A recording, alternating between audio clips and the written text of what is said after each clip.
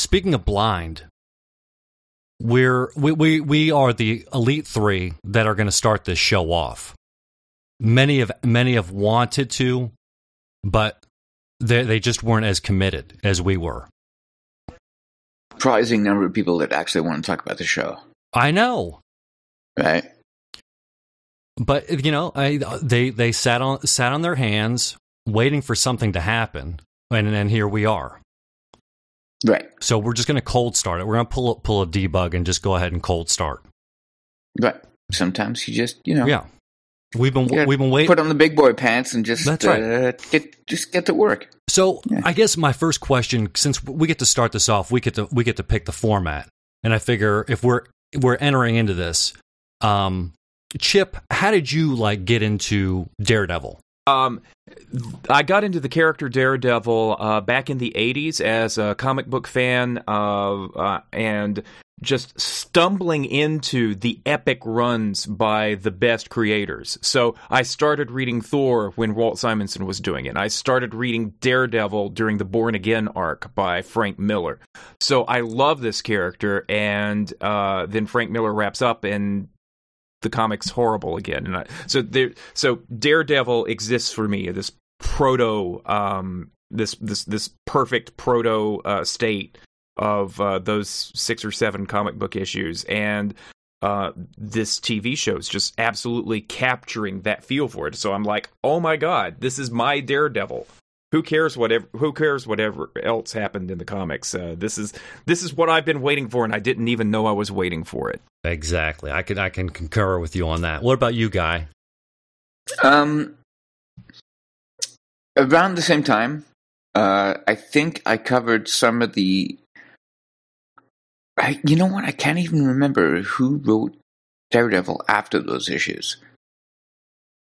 There was some stuff by Ann Nocenti, I remember. Mm-hmm. Yeah, and that was sort of where I started to drift away. Right. So. Those issues defined the character for me. I think you did it right. I think you got amazingly lucky, especially Daredevil and Thor around that time. Amazing. Yeah, I was thinking the exact same thing. I was like, whenever I think of Thor, I think of the Simonson years. Of course, right? You have to, right? And this show really captures that spirit. I think the character of Daredevil, as people around our age think of it, is defined by those issues. Was it really 6 or 7? It felt like a long time. Hey, Frank Miller had a really long run earlier, in the early 80s or something like that, and he came back. And that early run where Elektra was introduced and killed off and all that other stuff, that was the first time around. The Born Again arc was only 7 issues, 8 issues. I just picked it up on Comixology again, even though I don't have. I've still got the trade paperback. But it was a very tight, self-contained story of the Kingpin discovering Daredevil's identity, destroying his life, and at the end of it, he's just this guy cooking in a diner and protecting Hell's Kitchen. Not a lawyer anymore. It's one of the most perfect comics ever. Okay, and then I can say for me, as I think I was in 6th grade, and that was 1985, 1986, and a buddy of mine introduced me to comics, and he said, check out this one, it's called Daredevil. And lo and behold, I was indoctrinated under the Miller years as well. And so I began to buy them like crazy. And in fact, I was going to go ahead and open up all my whole sleeve of Daredevils, because those are the ones that I have. Those are the ones that I love.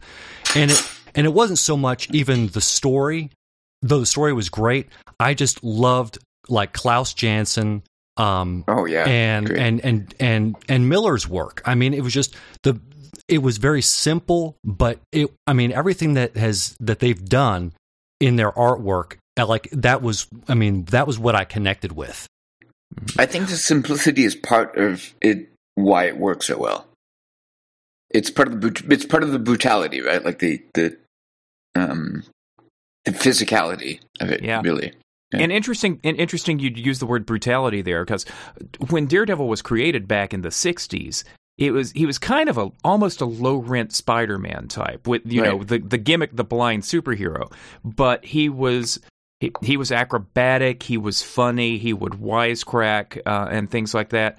And over time, when Frank Miller got a hold of it, all of a sudden Daredevil becomes more tortured and gritty and things like that. And that seems to be what really stuck. I believe the current writer of the comic is Mark Waid, and who has made a conscious effort to try to reintroduce some of the levity that Daredevil's a tortured soul, but he's decided that he's not going to allow himself to be tortured anymore, and there's going to be a little bit of fun. But you get hints of the sense of humor with Charlie Cox in this series, but it's very much the Frank Miller, tough, gritty, bleeds a lot superhero. Excuse me. I do think that, Miller in the 80s did have a bit of huge influence, obviously. And gritty and kind of mean-spirited did become a thing for characters. So I am kind of happy that Matt is moving away from that these days. At the same time, the character, as I remember, was very much rooted in that era. Well, I mean, and some would even say, Daredevil's kind of this B-League player. He's on that, and I don't say B-League like underpin, like, he's not a, let's say, Thor. Well, granted, he doesn't have that kind of thing. He's working in a very confined area of New York. And that's what he does. He protects his turf. And it is like a turf war. I mean, he's dealing with really not these evil geniuses most of the time. It's these either psychopaths or thugs. Right. Yeah. Well, I mean, arguably, Wilson Fisk is kind of a genius. Oof. Yeah. I mean, especially the way. And now, granted, we're covering like episodes 1 through 3, so we don't get. And I will warn you that I have actually only seen episodes 1 through 3. Oh yeah, okay, good to know. I don't think we're going to spoil. I don't think we would spoil anything, but I don't think we would either. I mean, because but I will say that after reading things about Kingpin, I have never seen him portrayed as well as it is in this series.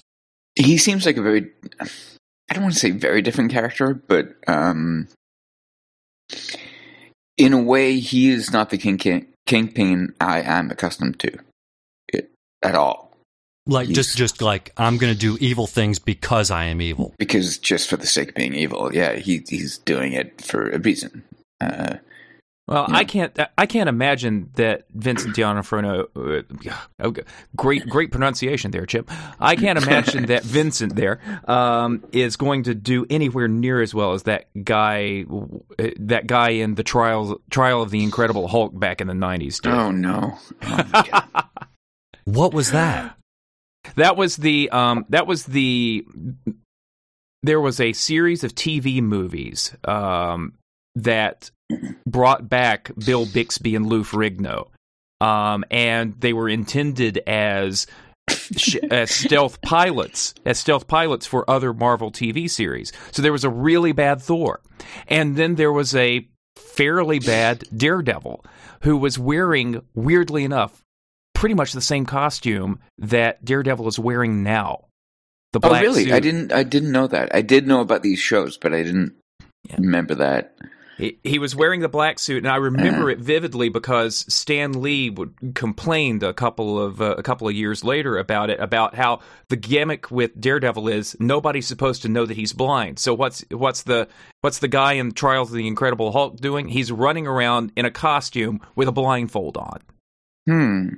And what is Charlie Cox doing at this point in the Netflix series? He's running around with a blindfold on. And actually, Frank Miller did a origin miniseries called The Man Without Fear, where he retconned and put that very costume into the comic. So it's really funny watching this new TV series because they've basically captured this old costume from a really bad effort at putting Daredevil on television, and they've stuck it into something that's really bloody great. I love this series. Me too. I can't say enough good things about it. I did not know that the costume. To me, the costume is it's like Frank Miller's costume. Really, so I didn't know that it came from a TV show. I kind of always liked that it was just like a mask. That makes sense. People who engaged with him, I don't think they think he's blind though, because he, yeah, how would you know? Kicks a little bit of ass. Like there's no yeah. Better than most people that can see. Right. Yeah, he's a little bit over the top. So I don't think anybody comes away after messing with him thinking he's blind. So, as much as I like Stanley, I think maybe that's not necessarily something to be worried about. Yeah. I was a little concerned with the costume when I originally saw it. Yeah, and me too. I mean, I just didn't, first of all, I know it to translate into the red spandex or anything like that is always hard in visualizing it and taking it seriously and for it to be good. And right. I had a conversation with Tony Sindelar about this, and I said, I just don't know. And he's like, well, it's kind of coming off the Ultimate series, which I'm not familiar with in the least. But I said, I can kind of, if they're getting through like the way it's kind of pirated on there, I said, it looks like Elektra's, Frank Miller's Elektra with the big head piece and kind of this, big knotted tail at the end. I was like, I could get into that. That could work for me. I like that they're slowly building up. It's a little bit like Arrow in that way to me, in that I think he's still unsettled.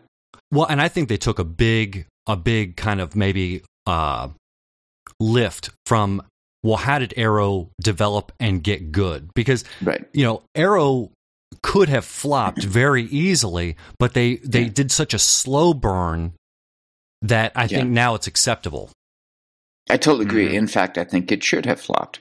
I love that show. Don't get me wrong. And I like the character. But,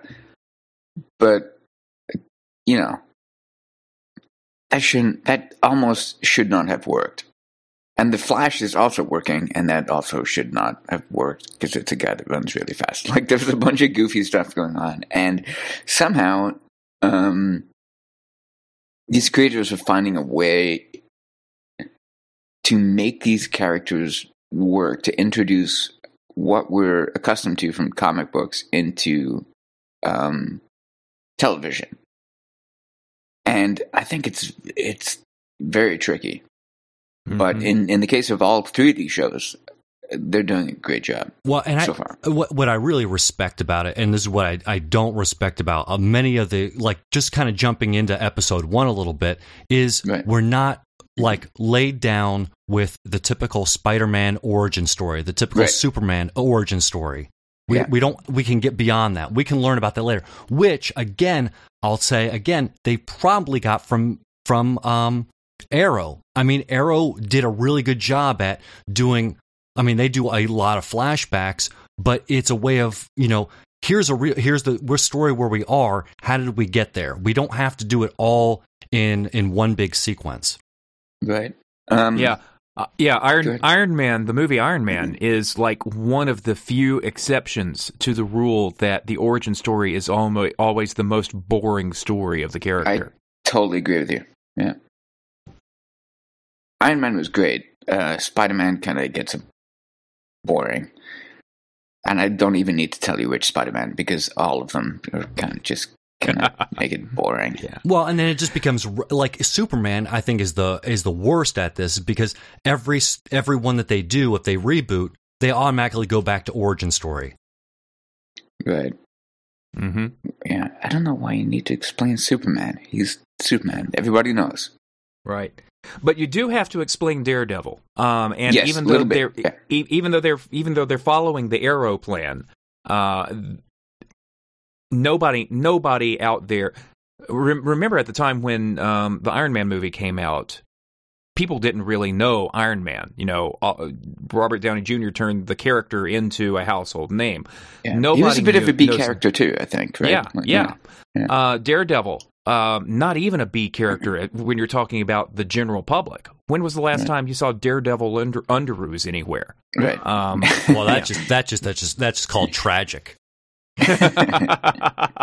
So yeah, blind guy who can hear who can hear really well and who's a great fighter despite the handicap and all that stuff. That first episode really sells it. As a matter of fact, I was wondering how many people might have actually watched it and not put two and two together that Daredevil is Matt Murdock until that ending scene where he's where Matt walks into Fogwell's gym and starts training. Most people if they're looking out for Daredevil on Netflix, they know what they're getting into. But for a few people, it may have actually been a surprise. That's a good question. I don't know. Like, I went into this taking so much for granted, right? Like, I knew what his capabilities were. I knew Matt Murdock was the guy. I knew Foggy. I knew Karen Page. Like, as soon as they mentioned her name, I knew she'd be around. But yeah, you could have watched that pilot and not known. Even during the training period at the end, it's not really clear that he's the guy in the suit, right? Not totally. I mean, there's room for an iota of doubt if you don't know anything about the character. Right. Narratively, it works, but they don't. There's no giant arrow pointing at him and being like, "This is the guy that you just saw beating everybody up." Which, now, that works to a huge advantage for those who have no idea about Daredevil. It's like, wow, that's an interesting pilot. Let me see what episode 2 has. Right. And, Netflix, so it's there immediately. And autoplays. So. Man, I'll tell you, that was the hardest part. Like, I really tried to contain myself and not just blow it right out and watch them all. It took me 3 days, and I figured I did okay with that, but I just couldn't stop. I did the same thing, and I didn't want to. I did not want to burn through this series. I have not seen them all. I think they've got 2 left. But just one after another, just I'm sitting here. I don't want to sound like a victim. They fell on me, and I absorbed them, and I gobbled them all up like a kid in a candy store, and with a giant bucket of ice cream. Whatever metaphor you want to use, I love them. Well, and it didn't feel serialized. It didn't feel like episode after episode. It felt like it felt like one thing. Yeah. Well, I'm sitting here envying you guys because I've got a really busy schedule these days. I was proud of myself for actually keeping up with Better Call Saul there for about 5 weeks, and then I fell off and haven't been able to keep up. And this is the first Netflix series that I've really wanted to see, really wanted to consume in the way that they just drop all these episodes on you at once. Right. And I'm only 3 up, and I'm impatient. I want more, but at the same time, as soon as I consume it, it's gone, and I don't know when a second series is going to be greenlit. Right, I do. I feel the same way. Like, I know when I finish this, I'm going to be kind of bummed out. In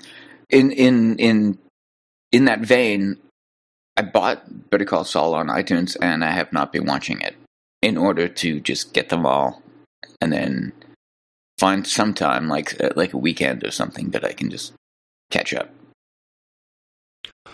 So, you're doing okay. We're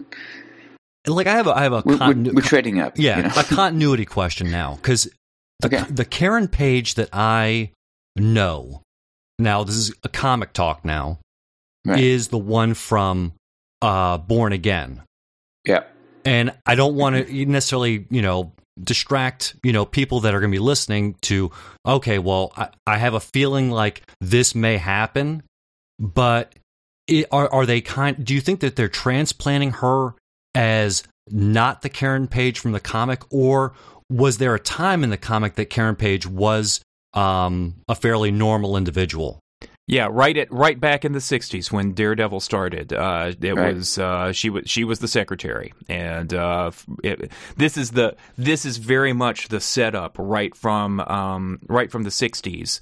Only with the modern sheen of it. So it's Stan Lee's setup and Frank Miller's accent. Okay, right. So that would lead me to believe, without laying down any spoilers, the events that will happen could easily put her into that tailspin. Right, and it is conceivable to me that a second season of Daredevil could be the Frank Miller Born Again storyline, which could be delicious. Do they put Elektra in it, do you think? Oh yeah. I just don't want. I don't think the Karen Page thing is going to happen necessarily. Okay. Necessarily, you know what I mean. Like they can come up with it. And some of that is born of the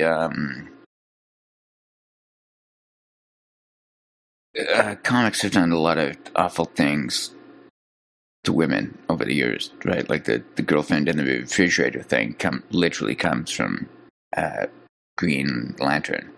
Yeah. And I don't think that television shows in this day and age are going to necessarily follow that narrative path. So I don't know. I mean, I don't fear for characters on Arrow or the Flash at all. Yeah.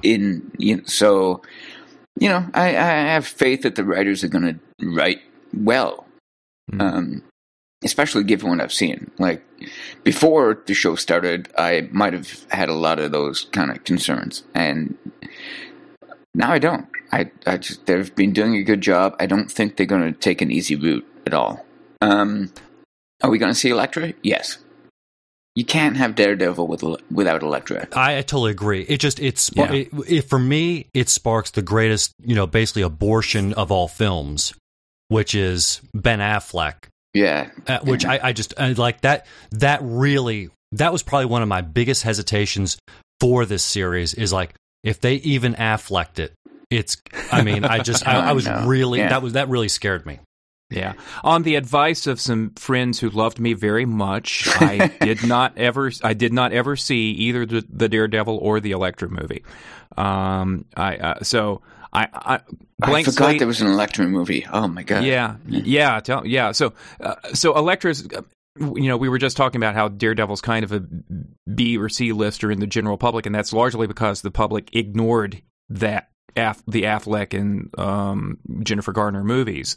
But Elektra did have enough of a profile to get that movie made, that spinoff. So I can't see how they don't bring her into this.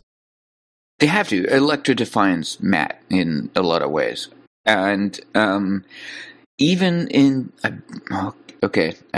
believe it's the first 3 episodes, and I can't remember where, but Matt has a conversation with Foggy, and I think it's maybe the pilot. Foggy tells him that there's a woman, if there's a beautiful woman in the room with questionable morals, you're gonna find her. Good point. Yeah, and they met in college in the comics. Yeah, and they mentioned something about meeting a Greek girl in college. By the way, I just watched it again. I was showing it to my friend. They mentioned a Greek girl in college. Yeah, there you go. Okay.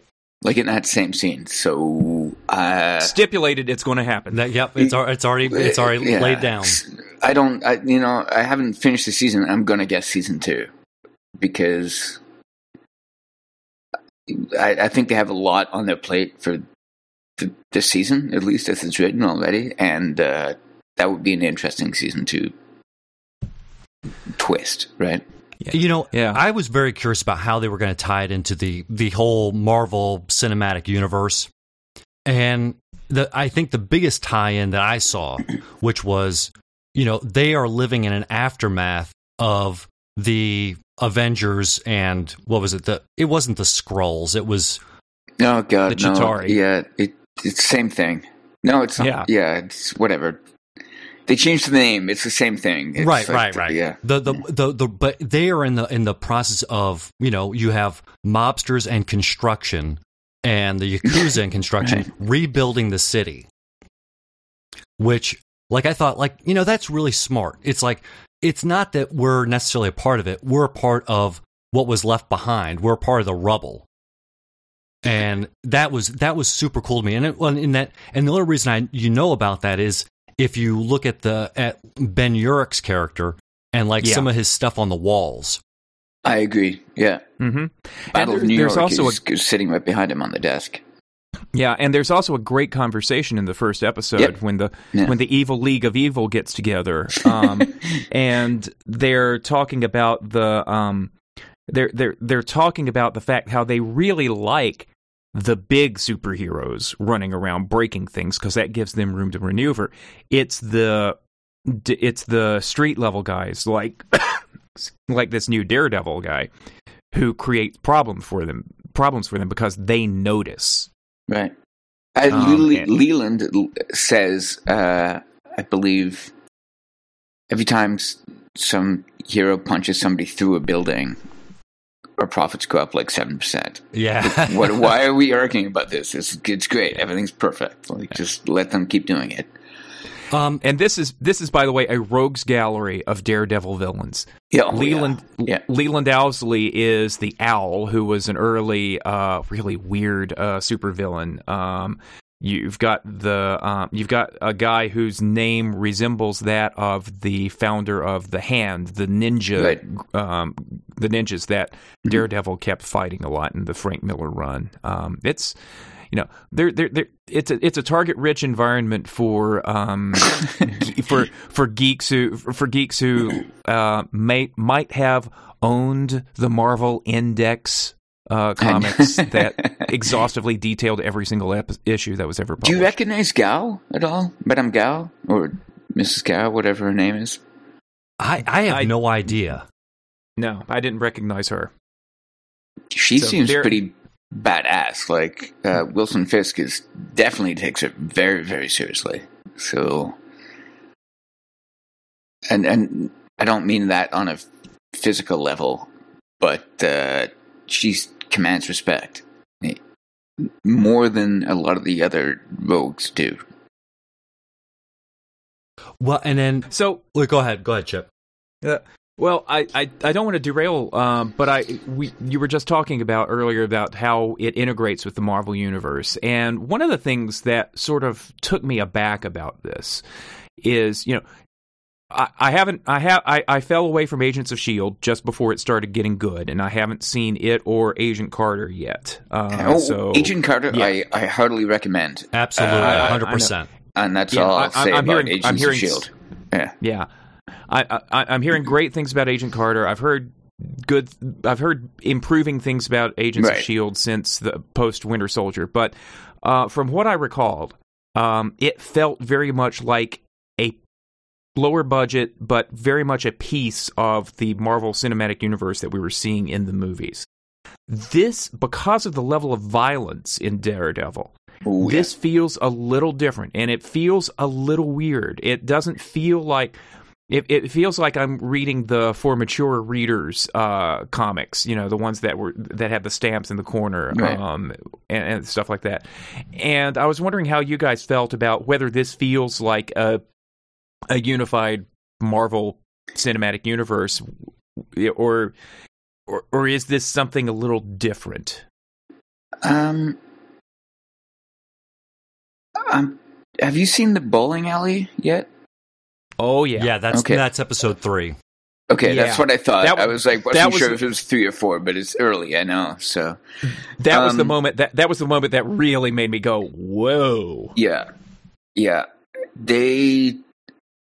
I feel that they've Frank Millered this up, right? If the Marvel Universe is Stan Lee or Walt Simonson writing this is Frank Miller doing his Frank Miller-y things, where everything is awful, and when a superhero beats you up, you get broken.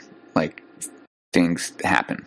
I'm okay with it in the context of the show. I don't worry so much about it in the context of the greater Marvel Cinematic Universe. What I do like is the notion that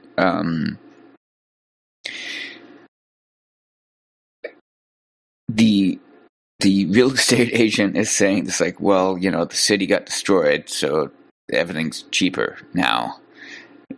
I like that. It's subtle. It works in. It's fine. I don't think this Daredevil is going to blow back into the movies, which ultimately are family movies, right? You want to be able to take your kids to that, and you don't necessarily want to see a bowling alley scene. So yeah, they're PG-13, but they're not a harsh PG-13. Yeah, but you know what? What I didn't like, I didn't need that in the show.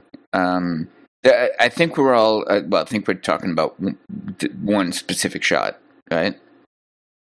I'm talking about the bowling ball at the beginning of episode 3, and the self-stabbing, shall we say, at the end of episode 3. Yep. Oh, double whammy. Jeez. That was, so you're totally right. The bowling ball stuff, and the fellow bricks his arm bowling. Let's just say that. Yeah. But yeah, the self-stabbing was also over the top. I kind of accredit those to the writers learning their way a little bit. Well, also that created a little bit of stakes. Like this guy who being Wilson Fisk. That's the first time we hear his name. Right? Exactly. And to utter his name means that you have endangered everybody that you are, your family, your friends. So there are high stakes to mentioning his name. And this criminal took the highest road that he possibly could take, in that I'm getting out of here and no one will know that I said anything because I'm already dead. Yeah, but he could have jumped off the roof. Well, he didn't. I mean, you know what I mean? Like, the specifics of this situation were... Well, and the language itself, like, here, I'll give you an example. Like, I can watch Arrow and The Flash with my 9-year-old girls. Right. There is no chance that they were going to watch Daredevil. I knew that going into it. I was like, nope, not going to happen. Yeah. And, this is Daddy's hero. And, it's funny because, I was listening to TV Talk Machine and Tim Goodman saying, it's blood porn. And I think that that's really, like, I think to put that word on it is not correct. I think Daredevil himself, he kind of, for me at least, he epitomizes that I can be hurt, I can be brutally hurt, because I'm getting into a fight, and there are risks associated with being a hero. You're not going to go away from things scot-free. Well, for Matt, they haven't even called him Daredevil yet. Nope. It's still the Mask. I think they've mentioned Devil, but it's Matt Murdock, right? He gets up. That's the whole, like, really his superpower is that he will just take a beating and he will get up. It's a determination kind of thing. Blood porn is harsh, I agree, and I don't think it really fits. But I do think they're trying to find their legs, and being a dark show, they're maybe ventured into that kind of space, testing the waters. You know what I mean? Like, I don't think we're going to see a lot of people like that bad guy ending the way he did. I don't necessarily think we're going to see a lot. We did not need that shot in the bowling alley that was quite graphic. Well, it was graphic, but it could have been more graphic. Could have been. I think I think that's one of the strengths of these, at least these first 3 episodes, I agree. is that we've all seen movies that are far more graphic and far more gory than Daredevil on Netflix. Right. But we didn't actually see the guy stab himself at the end of episode 3. Oh. We definitely didn't see the bowling ball caving in the guy's skull at the beginning of the episode. All we saw was the after effects. And what your brain does, what your own brain does to fill in the blanks. Right? Yeah, you fill in the blanks there, and it is just god awful. So I think it is. Getting back to my point, because it doesn't actually show every last bit of the blood and gore that we could have seen. It does sort of fit into the Marvel Cinematic Universe, the same universe that had Steve Rogers knock a guy off of an airplane and he flies through a propeller and turns into a fine red mist. This is more gritty. This is more realistic. But it shies away from blood porn, I think, in the episodes that I've seen so far. And I guess I'll find out otherwise. I agree. So the shots that we have seen, I don't think they've reveled in the idea. Do you know what I mean? Like, I don't think they're excited about the idea of, like, doing blood porn. And that gives me hope that they will do less of that as time goes on. Yeah, I mean, this must be killing you, Mose, to be hearing us talk about, and you've seen the whole thing. But I love the bit on the rooftop between Charlie Cox and Rosario Dawson when she says, "I don't think that you like this." And I think that that's a real important message, and I'm eager to see what they do with it. And see, and that's and not to say that things are still violent, but I think at a season 1, perhaps coming into season 2, they, as Matt kind of gets his groove, I think we might see a little bit less. I mean, he's very, very much an amateur at what he's doing right now. Right. So, and even, we don't see any of the rooftop antics that we're used to. And I think Rosario Dawson was great. Now, she's really great. Yeah. I didn't recognize her from the comics, but I was doing a little research, and I guess she was Linda something in 61. I'm trying to see here. The night nurse character kind of thing. Yeah. It seemed a little bit contrived to me that, the guy finds Matt in a dumpster and is able to, get him up there, and that she wanted to help him. But I was okay with that because comics. Yeah, there's a wide degree of acceptance on stuff like that. I know we need a new character. Matt needs to be healed. So, I'm really kind of hoping that their relationship gets a little bit more solidified. I mean, I could see that happening. Yeah. Not in the first 3 episodes, though, which I'm trying to confine myself to at this point. I appreciate your restraint. Yeah, well, now I'm trying to figure out what I can say.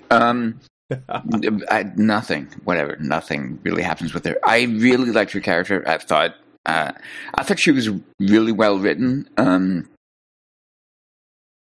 I appreciated that they didn't. She's a beautiful woman, but they didn't sexualize her in any way. She was like hanging out in a hoodie at home, which you would be if you're going to find a guy in your dumpster. One thing I did find a little bit weird is when Matt first meets Karen, he gives her a clean shirt and she takes her shirt off, like just arbitrarily in the pilot. Yeah. Which is that is retrospectively creepy, isn't it? It's weird. Yeah, that doesn't make sense. I mean, because I watched these first 3 again last night with a friend of mine. And I paused at this point, and I was asking her, I'm like, not asking her. I was like, that's weird. Like, what? Even, you know, even if you're very comfortable with somebody, you don't necessarily just take your shirt off and like. Well, she thinks he's blind, so she doesn't think that it's a big deal. And, so turn your back, though. It's just like a natural thing. Like it's just turn around and change your shirt. Like, yeah, I think it's an awkward sequence of events, if only because she would have to think about it enough that she would be like, well, he's blind, so I'm just going to take my shirt off. No, you would have turned around. You just would have done the natural thing that anybody would have done, is, you know. And that was the most nudity or sexuality that we've seen on the show. And I think they pulled back from that. I think they realized it was a mistake. Maybe, but it's also like the most morally skeevy thing that Matt does in these first 3 episodes, honestly, is he lets somebody change and his senses tell him everything that's going on, or everything, you know. He lets like somebody strip in front of him, basically, you know. Yeah. I don't know. I mean, that guy's been lying his entire life, basically, right? He's been pretending to be blind, and he's got incredible knowledge of his environment. Well, and then he's learning how to do Braille, which that's just amazing to me that, because I've heard things like learning to do Braille like that late is near impossible. But even the way they kind of showed how his abilities work, it leads a lot to the imagination, which I really liked. Yeah. It's subtle sound cues, or the way in which they do that, a little bit of that tilt shifting of the focus. Yeah. So you can it doesn't have to be this radar. Right. The Affleck movie kind of did that poorly, and this one does it much better. It's like ill-defined, right? Like, I feel that film is not going to capture his abilities, so they do something that is akin to or iconic of what he can possibly sense. We hear a lot of heartbeats. We see the tilt shift. We see where the focus is going, but the film just gave us a blue filter with like rain falling on people, which, yeah. I keep calling it a film. I'm sorry. It's a movie. I shouldn't say film. It's just whatever the hell it was. Bad. I'm telling you, they never made this movie, just like they never made Highlander 2. Right. That's fine. That you can live with it. You're better off not knowing. But it was basically the way of anything that touched something else would create a vibration that he could quote unquote see. And so we were kind of not ham-fisted, but hand spoon-fed how that looks. Feel free to spoil this for me. Is the phrase radar sense or anything like that ever used in this series? No. I don't, and it's not. So, and it's not necessary. I mean, I'm not quite done, but no, it's like, I mean, I'm pretty confident in telling you that no, that's not going to be a thing. Yeah, it's all about. He seems to indicate that his senses are. He can hear things differently, and everything seems louder. Yeah. Does he? And that's all an audience really needs to know. That's all they need to know. I totally agree from a narrative perspective, for sure.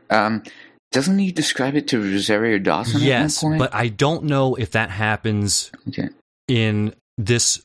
The first 3 episodes, right? Yeah. He in her apartment. He at least alluded to it. Okay. So, yeah. Because they do give. So, I will say there is a visualization that's done, and it is not used really ever again. To be honest with you, really more than the tilt shift? Yes. That's got to be by the end, or did I just? Well, I might have just missed it, or because maybe it just looked natural, and I didn't really think about it. It's again when he and Claire meet up again, and she is at his. Claire being Rosario Dawson's character. when she's at his apartment, because she doesn't understand. I know what you mean. That's like the 4th episode, right? Exactly. Yeah. Where I will say in the 4th episode, I think the sparks really, start to happen. I think the whole series really starts to ramp up its game. I totally agree. Yeah. I'm surprised and pleased to hear that, because so far I've just been slack-jawed. A friend of mine, I was chatting with a friend of mine on Facebook last night as I'm watching the 3rd episode, and I'm just gushing, and she tells me that it's not the greatest television series ever, but it's really, really good, and she's singing the praises of the sort of Buffy and Angel pedigree that the creators have. And I'm sitting here going, how can this not be the greatest TV show ever? I'm really, really enjoying it so far. Well, it's not Breaking Bad or Mad Men or that kind of thing. No. But it's... Yes. Yeah. It's a superhero show written to that caliber. Do you know what I mean? Like we've got a superhero character. Can we write at the highest possible level for him? Like, let's just take it seriously, and they've been doing a great job. And this actually kind of raises the bar for the future movies. The movies aren't going to be this bloody or anything like that, but the Marvel Cinematic Universe, Agents of S.H.I.E.L.D., early Agents of S.H.I.E.L.D. notwithstanding, aside from that, they really have done better than just basic requirements on these movies. Yeah. Better acting, better script writing, stories with consequence. Yes, for the most part. Stories with consequence is one of the big things that Matt, Yeah, I can't think of a single one of these things that, except for early Agents of S.H.I.E.L.D., that feels phoned in. And these early episodes of Daredevil take it up to a whole new level for me. And I think the breadth of character, like that, I mean, like the talent base in it, like, Guy had brought up on Twitter the whole Ben Urich, and I'm not. I so want to talk about him. Yeah. Ben Urich, seriously, like it's not the Ben Urich from the comic. I mean, things have changed around, but for the way better. Like, it's like acceptable. This guy is legit. Mm-hmm. Oh, I don't even know where to start with that. This guy is more Ben Urich than the guy in the comic, and the guy in the comic is obviously he's the original Ben Urich. He just his pained look as he's like trying to figure stuff out, or he's dealing with things.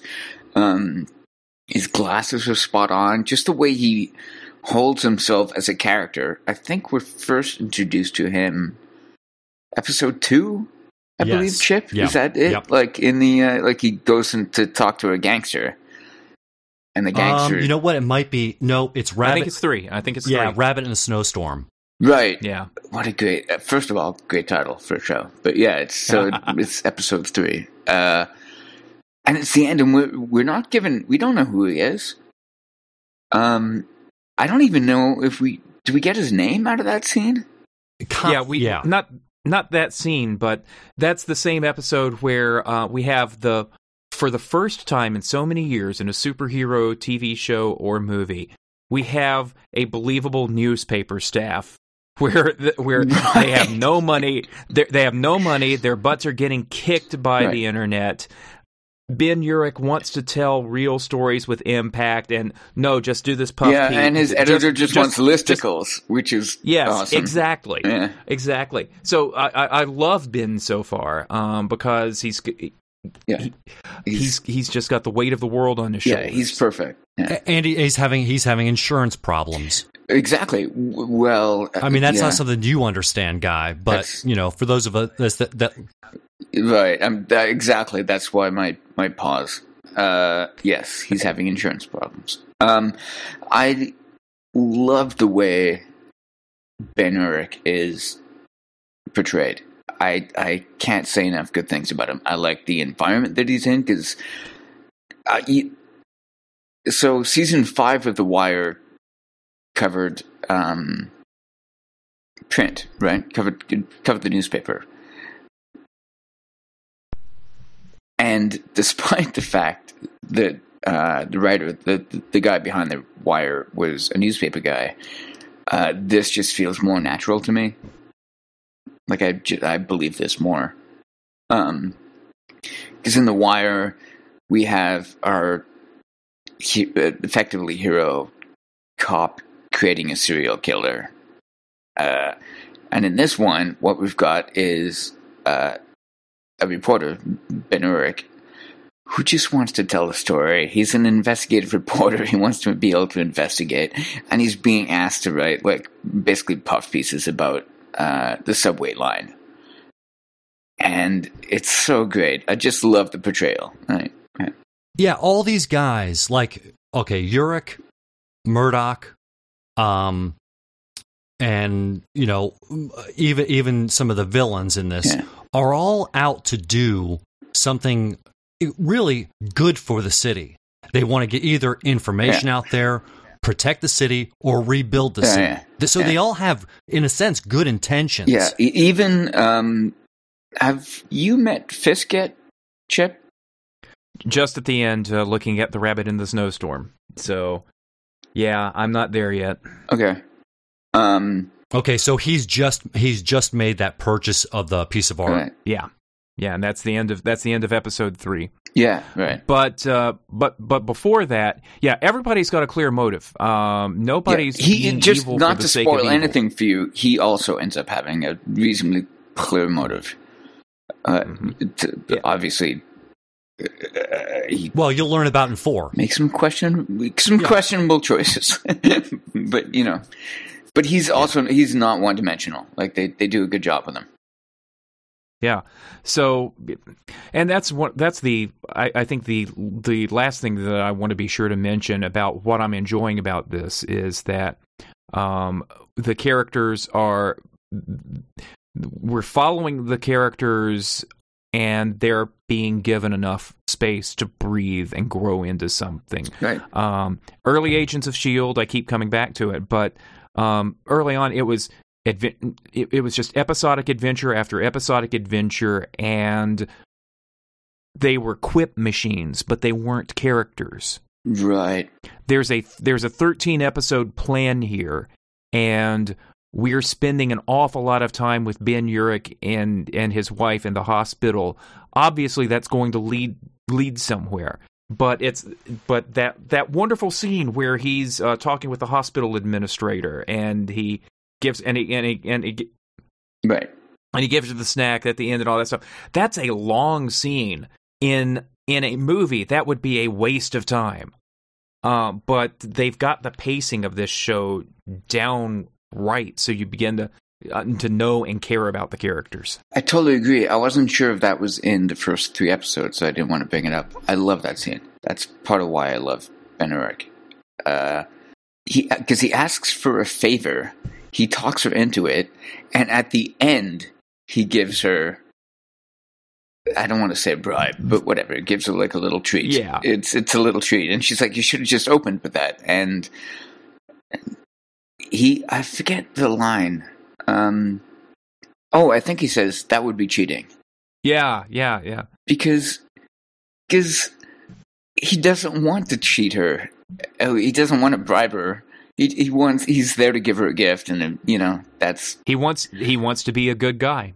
Exactly, and it nails the character so well. I love it. Mm-hmm. I think so. Yeah. I believe he's one of the Italian guys. So they talk about the Italians leaving town and the Russians taking over.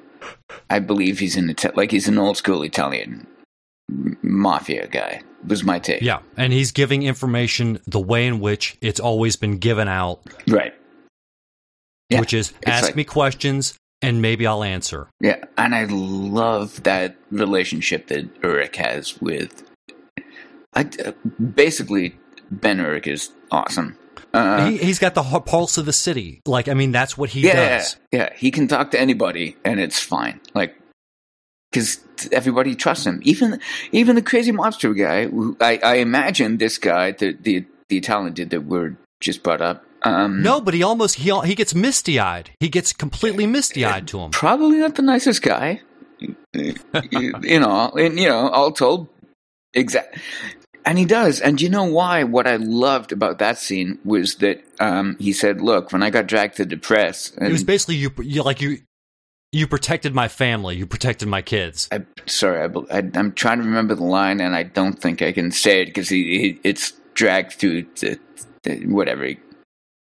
Yes, it's like, you didn't mention my kids. You were the only one that did it that didn't mention my kids, and I always appreciated that. And I was like, that is what a class act.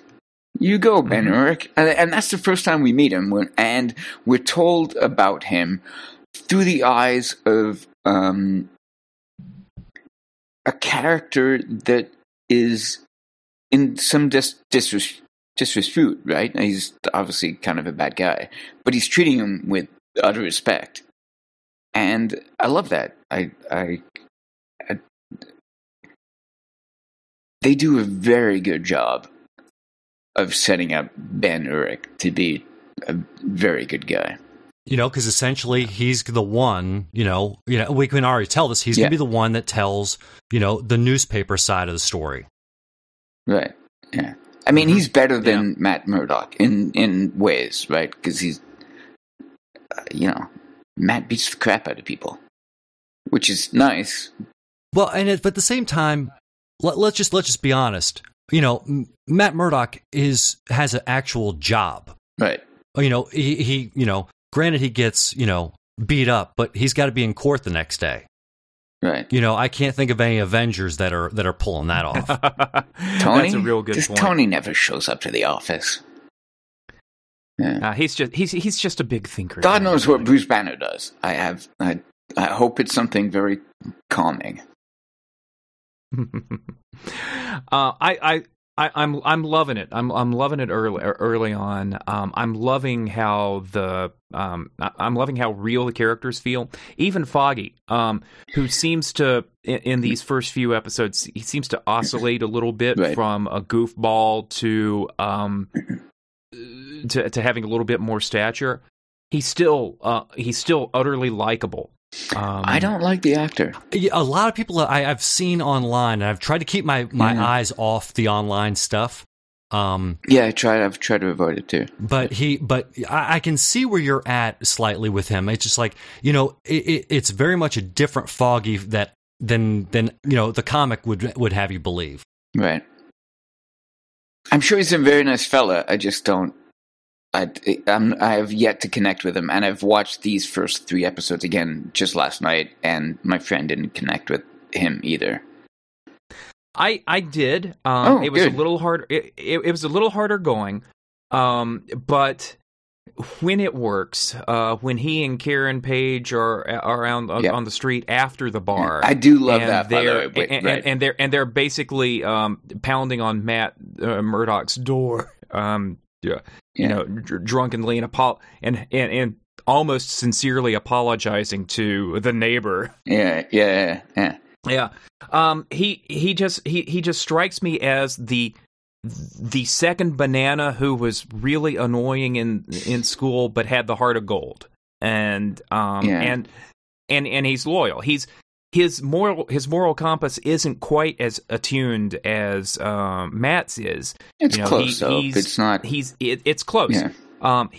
He wants to go for the deal to defend our bowling ball murderer before Matt does.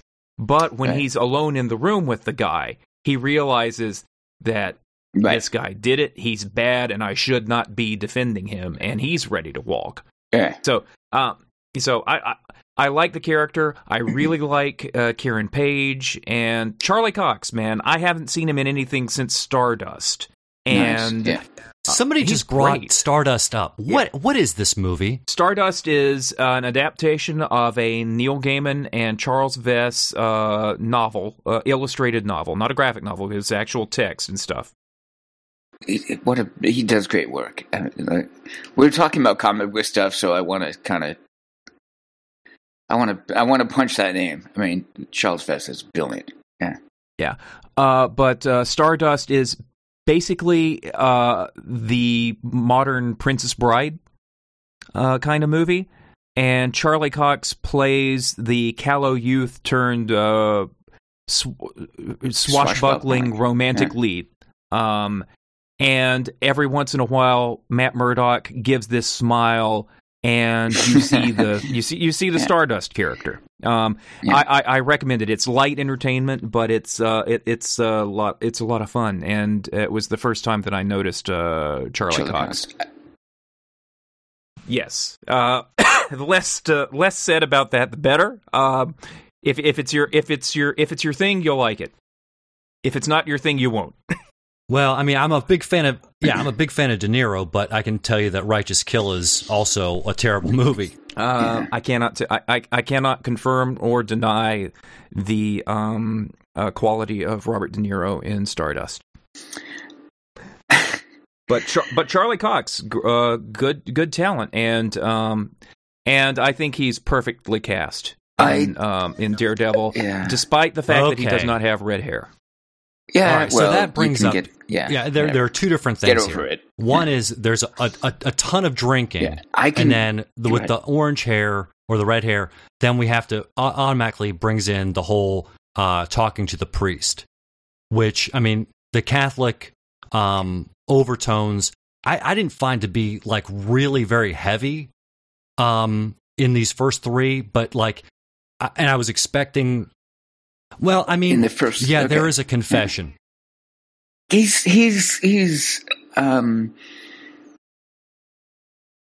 I'm Catholic, but I've never even had my first communion kind of thing.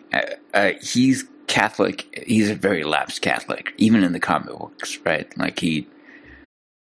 It's more of an excuse. It's like it's his Matt Murdock's way of absolving himself in some way, which I think is awesome. It's like Bruce Wayne goes to talk to Alfred every now and then. Matt Murdock goes and tells a priest that he beat a bunch of people up, which I find kind of interesting. And I mean, when you're writing a book, there's so much rich imagery you could use. A comic book, especially. That I've always enjoyed that about Daredevil, without necessarily, advocating the position. Well, and the other thing is, again, we're talking about stakes a little bit and consequences. Right. I mean, frankly, I don't see, again, I'll pull, any other, character in the cinematic universe. They're not really feeling too bad about what they do. Maybe Tony in the third movie, but he's not feeling bad about what he does. He's got post-traumatic stress, basically, right? Yeah. Still think that movie's very strong just because he's the Iron Man without the iron. Yeah, I like that aspect. I've got other problems with it because he just gets over it. Yeah. It's problematic the way he just. Anyway. But you know that if you got him and Matt Murdock in a room together, Tony would not be the one walking out. No. Iron Man without the Iron Man armor or no. Yeah, but yeah. And I don't even think they would physically fight. Matt Murdock would just make him cry. He would just yeah. His true superpower is lawyering. he would just make Tony just go ahead and drink until he was completely. Right. Yeah, which they didn't. Oh my god! I know. This is we've got because another 2 hours. They didn't do that. Playground, they can't. Oh my god! They need to make him an alcoholic. That's it. They came close, but they didn't do it. And they already have an actor that can deal in that realm. You think? A little bit. Why wouldn't you use his his personal experience? Exactly. Yeah. Because kids aren't going to be able to relate to, Iron Man getting sloshed. I did. Well, when I was a kid. I read those comics. So yeah, comics. You had a little more maybe, freedom. Yeah. Anyway, we're getting way off track now. We've got We're going to end up with Robert Downey Jr. in a hotel room full of cocaine and a prostitute dressed like Wonder Woman. Like things are getting bad. Yeah, can Matt Murdock see it all? Of course he can. He's Matt Murdock. I think this actor is incredibly well chosen. He's not as intimidating as Daredevil as you might expect, but he's amazing as Matt Murdock. And his physicality is remarkable. Like, I don't even know what the word is. I'm about to gush over like a man's body, but he's cut. He looks slim and toned, and he looks like he can do the kinds of things that the character does, right? Like he really embodies the character, and I love it without being hulking and like all pumped up. Like he looks great, and the character takes a lot of hits, and he plays it well. I can't say enough good things about the casting or the stunt work that's done in this show. Yeah, the role demands a lot of range, right. A lot of range. Oh yeah. You look at Chris Evans in the Captain America movies, right. And he's got to be the Boy Scout, and he does a great job. He does, of not being an annoying or a boring Boy Scout, but he's still got that he's not a vulnerable character. Daredevil is just totally vulnerable. They hammer it home in this series early on about the fact that it's not how hard you hit, it's how many times you get hit and all this stuff. Get up. But he's got to be tough. He's got to be Batman. He's got to be beat up, wounded, and vulnerable. He's got to be articulate in the courtroom scenes, and he's got to be sly. Right. He's got a bit of a smirk to him because I know something that you don't. You think I'm blind and I'm not. There's that curl to his mouth in a lot of these early episodes. Yeah. Which is why I didn't like the take your shirt off kind of scene but anyway, continue. Yeah. But he's doing everything the role is asking of him. And Marvel is so good at doing this, of getting this from their actors. How do you convince actors to not phone it in for a superhero gig? I don't know, but Marvel does it consistently.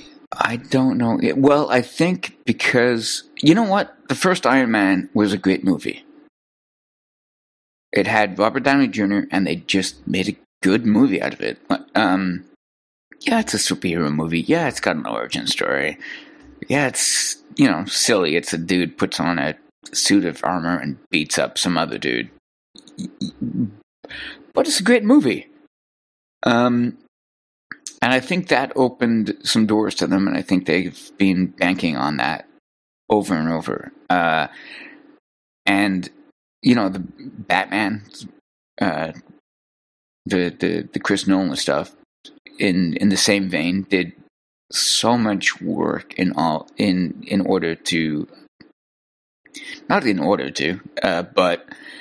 he did a lot of work to make playing superheroes are silly, right?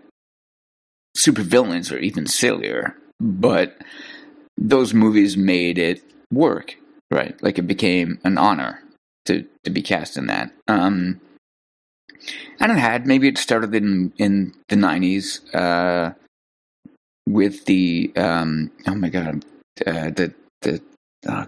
blanking on his name. The 1990 Batman.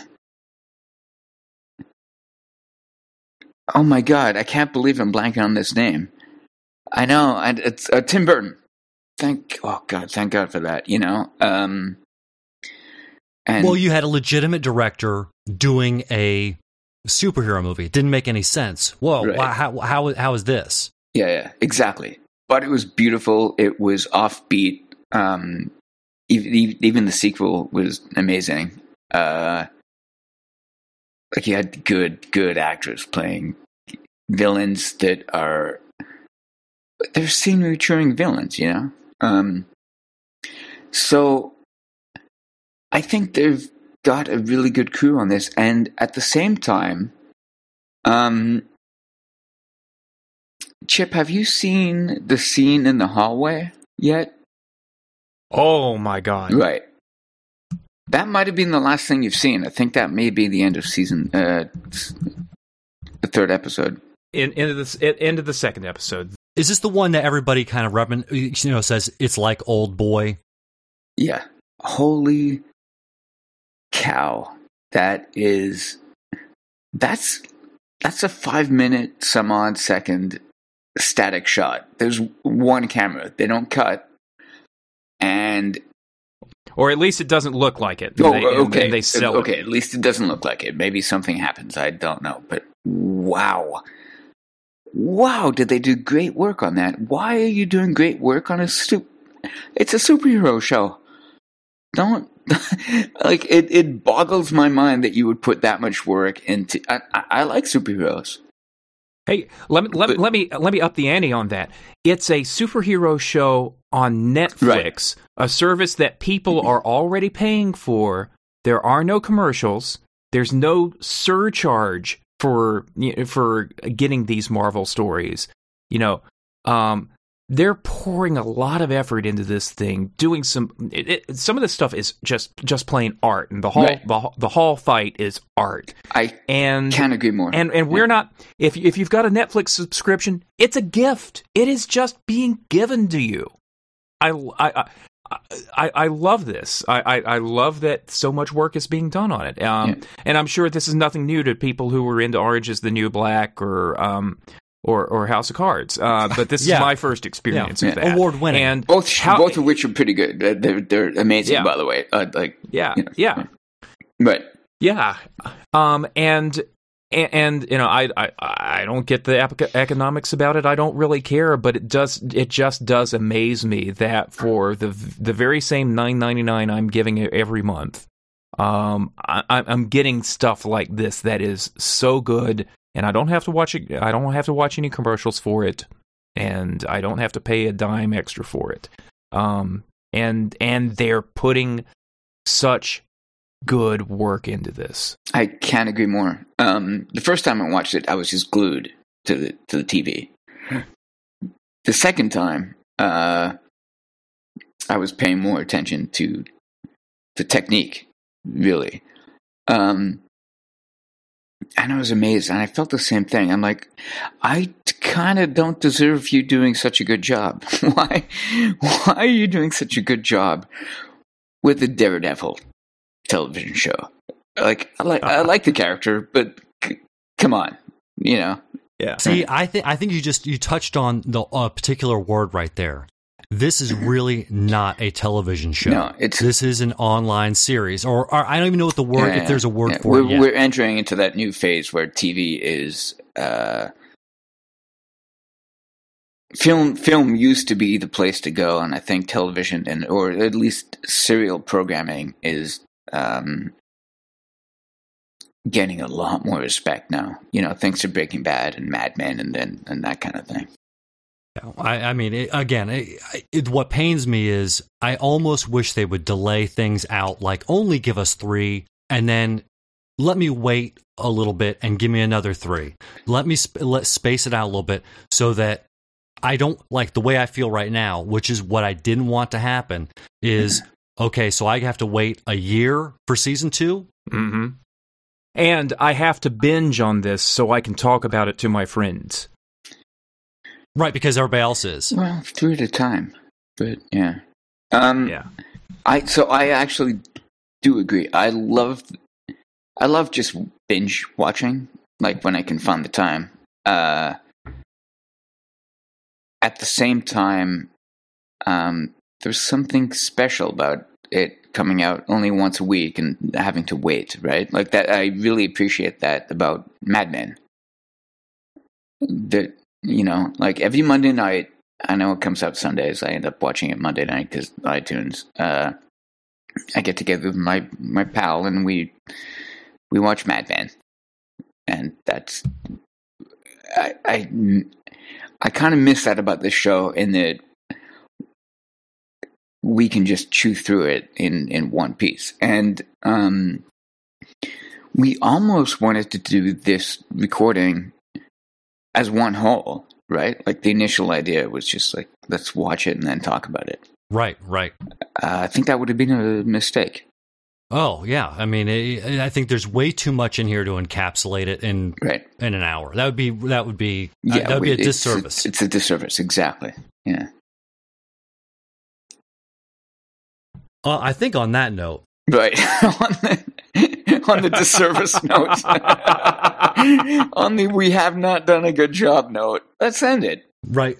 Right. I mean, I think we've done we've set a tone, whether it's a disservice or not. But I think we held the line. We tried not to go too far if there were any bumps in the road, and we're saying, look, this series it needs to be looked at, pondered, and spoken about in bite-sized chunks.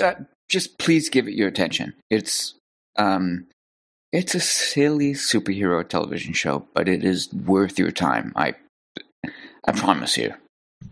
Yeah, absolutely. I mean, I've been gushing. There are some things I wish they might have done differently. Sure. I'm pro Foggy, but I would like to be more pro Foggy. We'll see. Yeah. I don't know that the level of violence was necessary for the story that they're telling, but I think that they can justify it. You can have a different. It's arguable. Yeah. It's not clearly over the top. Yeah.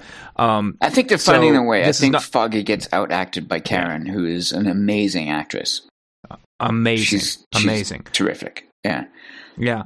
But this is really strong. I love the shows that I love. I'm a podcaster doing Doctor Who and Babylon 5 podcasts because I'm really obsessed with them, and this is a series that's right up there with them in the early going, and I just hope that it doesn't. I hope it doesn't let me down. 13 episodes from now. And I can't imagine what they'll do with Iron Fist and Luke Cage and Jessica Jones after this, because they're doing something special and they're doing something different from the rest of the Marvel Cinematic Universe. I think that's great too. And I personally hope they change the tone up with those shows. I think each show should have its own tone, really. I don't think you necessarily need to tone match everything. The Avengers didn't necessarily match the tone of the first Captain America. No. Or Iron Man. Certainly didn't. No. So I'd like to see the TV shows have their own tone and their own take, because the comics have their own tone and their own take. Well, it only makes sense, doesn't it? Yeah. You can work it out on the wash. And I am amazed that they've done such a good job with this show. It's the guts it took to just run with the show, especially after the Affleck movie, who I'm sure everybody on it, working on it, wanted to do well. It just didn't. The end result wasn't satisfying. Charlie Cox is looking over at Ben Affleck in his bat suit and saying, "Your move, Ben." Right. I just ate your lunch. You know what? I did see. I believe, I don't want to misquote it, but Stephen Amell, the guy that plays Green Arrow, or the Arrow these days, was he said something on Twitter congratulating Daredevil. Really? Yeah, I think he said something to Charlie Cox. Yeah, again, I don't want to misquote, but he's such a positive guy. He's never going to say anything negative. But so I believe if I didn't misread something, he was like, "Oh yeah, look, another guy in a suit. That's awesome." And he was on Heartland, guy. Right. That's true. That is true. And I'm not going to go any further with Heartland. No, you want to watch some more Doctor Who or what? That sounds good to me. I can endorse that. Yeah. All right, gentlemen. It may not be us next time, but we broke the ground. We did. I think we did a pretty good job. I think might want to actually talk about an episode because we didn't do that. Yeah. I think we did a great job just explaining the show, so that's fine. Yeah. We're the primer. Don't say that. It's primer. God damn it! Oh. Are you serious? Are you a primer person? I don't know. I certainly know I'm a GIF person. Oh God, Phil, there's like 80 reasons I don't like you. But it's GIF. I just don't talk to me. GIF is for peanut butter. Don't talk to me. Just stop. I'm using this as the just intro. Get off my Skype. I'm using this. I should be more careful when you're recording me. Yeah, okay. It's a tutorial, and it's a PNG. All right. I'm just saying. Well, it's definitely not a ping. I don't know anything about that. Well, it's a tutorial. Sorry, what was it? It's a tutorial? And a PNG? Yeah, instead of saying ping. Okay. It's also a reason I never want to talk to you again. Well, that's fine. Does that suit you? We don't have to. Okay. Well, I mean, you're the one who sent your little Kanucky mob. Kanucky mob? Hey. You know what you did. We're Canadian Americans.